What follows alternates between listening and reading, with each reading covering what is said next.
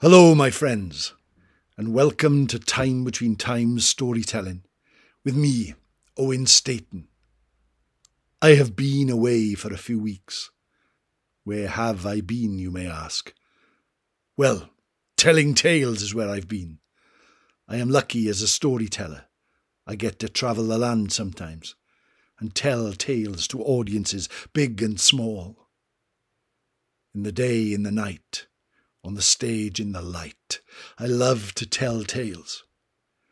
Now, as a storyteller, my only focus is on awakening the imagination and enjoying the tale. I do not preach. I do not put issues across of things which are troubling us in the world today, and I never, ever, ever wear a waistcoat. I just tell tales that you will enjoy. So join me back here at the Time Between Times, weekly, every Friday, for more stories in this podcast. And thank you ever so much for all your feedback, which has been absolutely fantastic. It feels so great that I am telling the tales of South Wales and beyond to people all over the world. These myths, these legends, are being told to another generation, and that makes me happy indeed. For those who follow me on Twitter, I have been doing a series of Twitter space stories. Stories just told on the hoof, if you like, usually at about 9 o'clock. I will announce on my Twitter when I'm going to do it, and you are more than welcome to join me there, as many people have. And to any new audience members who I have met on there, welcome to the Time Between Times. So, my friends, sit back. Relax. Forget that the sun may be blazing outside. And remember the dark heart of the world. That time of year when the sun and the moon reach the sky and there is a chill in the air. The leaves are starting to fall. That is the time of tales. So take your coat from the hook by the door. Place it on, do up your zip, and set foot into the chilly air at the time between times, the time it's neither night nor day, but the sun has gone and the sky is grey.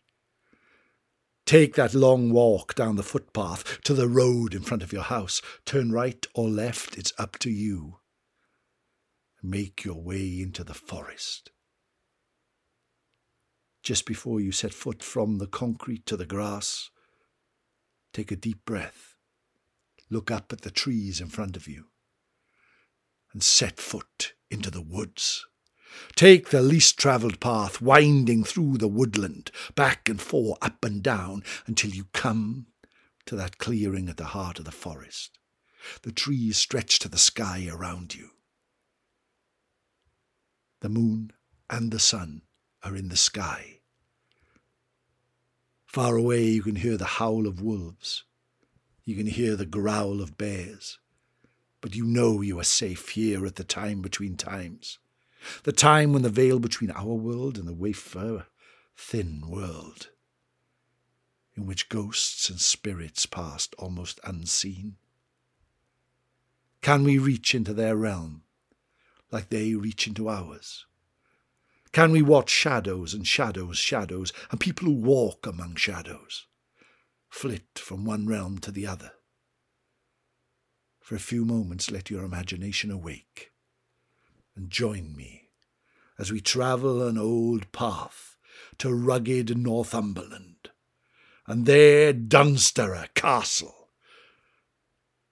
On the ragged cliffs overlooking the sea, Dunsterra Castle stands proud. Ravaged by waves and lightning that strikes the sky, its towers stretch to the heavens, its dark stone foreboding like a giant broken tooth stretched from the coast. And on this night, where we join it, a famed warrior called Guy the Seeker is making his way across the stone causeway, battered by the waves. Storms rage through the night. He is soaked as his armour starts to rust and seize as he makes his way across the causeway. He passes pools full of crabs, pools full of eels. He even sees the odd fish as he holds onto the rocks unbattered by the waves. He is making his way to the castle, for it is said that there lies a fair maiden asleep on a bed in a great hall. Many have tried to rescue her, but none have succeeded. He looks up and pushes the salt from his eyes and looks at the castle standing in front of him. He turns back and looks at the mainland. He is now closer to the castle than he was to the mainland, and must go on further. Step after step, water after water, splash after splash, wind howling through the air. He suddenly grabs onto the stones beneath the castle and looks up. Now he must climb a cliff, hand over hand, foot over foot, stepping up, pulling up, reaching until he gets to the great gate of the castle. Now the wind and the rain batters him. His hair is flat upon his face. He feels exhaustion like he has never felt it before, but still he climbs and clambers for the treasure that he will greet. Suddenly, he is there in front of the great oak doors to the castle, knowing not what lies beyond them. He steps forward and opens the door, which creaks in front of him. Lightning rents the air and lights up the sky like it was day. And there, standing in front of him, is a sorceress, her red hair blowing in the breeze. She is beautiful and terrible, looks up at him, points her finger right at his very heart, and says, "The maiden lies imprisoned in the great hall. There you will find 2 guardians of a crystal tomb. One holds one treasure, the other holds another. You, Sir Guy the Seeker, a hero from ages past, whose name passes down through the centuries, must choose one, and only one, of those treasures. Choose correctly, and the maiden shall be free. Choose incorrectly, and the maiden will remain here at Dunsborough Castle forevermore." She passes out of sight. Sir Guy rushes forward and draws his sword and looks around. The storm rages stronger than ever, but of this sorceress there is no sign. He makes his way, bracing against the wind, until he reaches the doors to the great hall. He looks up. This castle has stood here centuries, even though this is over 1,000 years ago now, and still it stands. He pushes the door into the great hall and falls through into the hall itself, suddenly feeling the wind and the rain behind him. He pushes the door closed with a bang, and he is greeted by silence. In front of him is the strangest sight he has ever seen. 100 black marble horses cover the floor on the left side of the hall. 100 white marble knights cover the floor on the other side of the hall. And there in the middle is a crystal tomb in which lies the most beautiful maiden he has ever seen. Her hair is as fair as the dawn. And although she is sleeping, he knows that her eyes would be as deep as the oceans. On one side of her stands a skeleton, holding an old horn in its hand. From the other side, there is another skeleton, and this one holds an ancient sword in its hand, as if offering it to those who come. Brushing himself down, Sir Guy takes a step into the hall, watching every single inch of it for enemies, for the sorceress. He feels a chill through the air and steps forward. His feet clank on the marble floor. He looks at the marble horses. He looks at the marble knights. He looks at the skeletons who have stood there for ages, and his heart races faster at thought of awakening the maiden. He steps forward. He looks at the sword. He looks at the horn. He looks back to the sword, back to the horn. The skeleton carrying the sword wears an old, ancient helmet, almost covering its face, but he seems to see its eyes almost glint at him from beneath. The skeleton carrying the horn seems more hunched, older.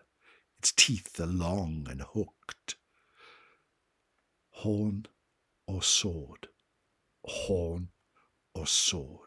Suddenly, Sir Guy reaches forward and grabs the horn, puts it to his mouth, and blows a note which echoes through the hall.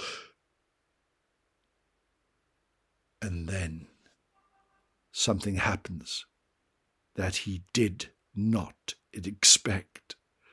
As the note of the horn blows around, every one of the marble knights comes alive, swords swinging through the air. The marble horses crumble to the earth. Sir Guy spins around to look at the knights, but then his worst fears are realized. As the maiden in the crystal case descends into the floor, just before she is lost forever, her eyes open, and she looks at him in horror and screams out his name, Sir Guy! Sir Guy dives forward to try and grab the maiden, but hits only the stone and marble floor. He turns onto his back and loses consciousness. Was it hours? Was it days? Was it weeks? Was it months later? We will never know. But Sir Guy awakens on the beach near the castle, looking up at its great towers. His armour is gone, his sword is gone, his shield is gone, his honour has gone. For he has made a fateful choice indeed. And now the maiden is lost forever. He sits up, brushes the sand from his clothes, steps forward, and looks at the castle. The sea is still. The day is clear. There is no sign of the storm. He looks back at the land behind him, forward at the castle once more, and makes his way back to Dunsborough Castle, where he spends the rest of his life, seeking the maiden, the corridors, the chambers, the dungeons, the towers. But she has never been found. Many years later, Sir Guy was found dead on the floor of the hall, exhausted. But it's said that every night, the time between times, the time it is neither night nor day, but the sun has gone and the sky is grey, his ghost can be seen wandering the battlements, muttering under his breath, I have made the fatal choice. I have made the fatal choice. I have made the fatal choice. And that, my friends, is the exciting, exhilarating, spooky adventure.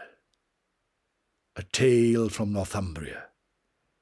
A tale from Dunsborough Castle.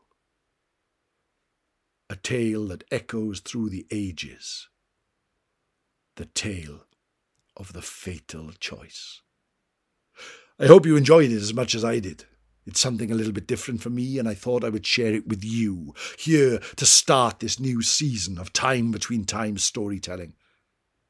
Join me again next week where I will tell you another tale. If you think you know anyone who would enjoy these tales as much as you would, then please share the podcast with them. You can write to me at owenstaten@aol.com. Many people do. You can ask me questions, suggest some tales, or just tell me where you are and where you're listening.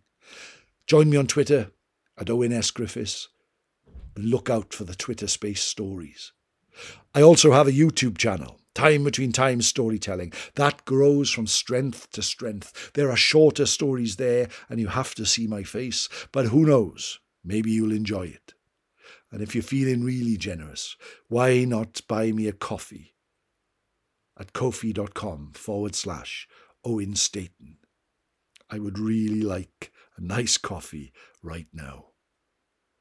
But sometimes, my friends, your company is just enough. So join me again soon at the Time Between Times. The time it's neither night nor day, but the sun has gone and the sky is grey. And enjoy tales traditionally told wherever you can find them. No star, my friends. Take care of yourself. Goodbye.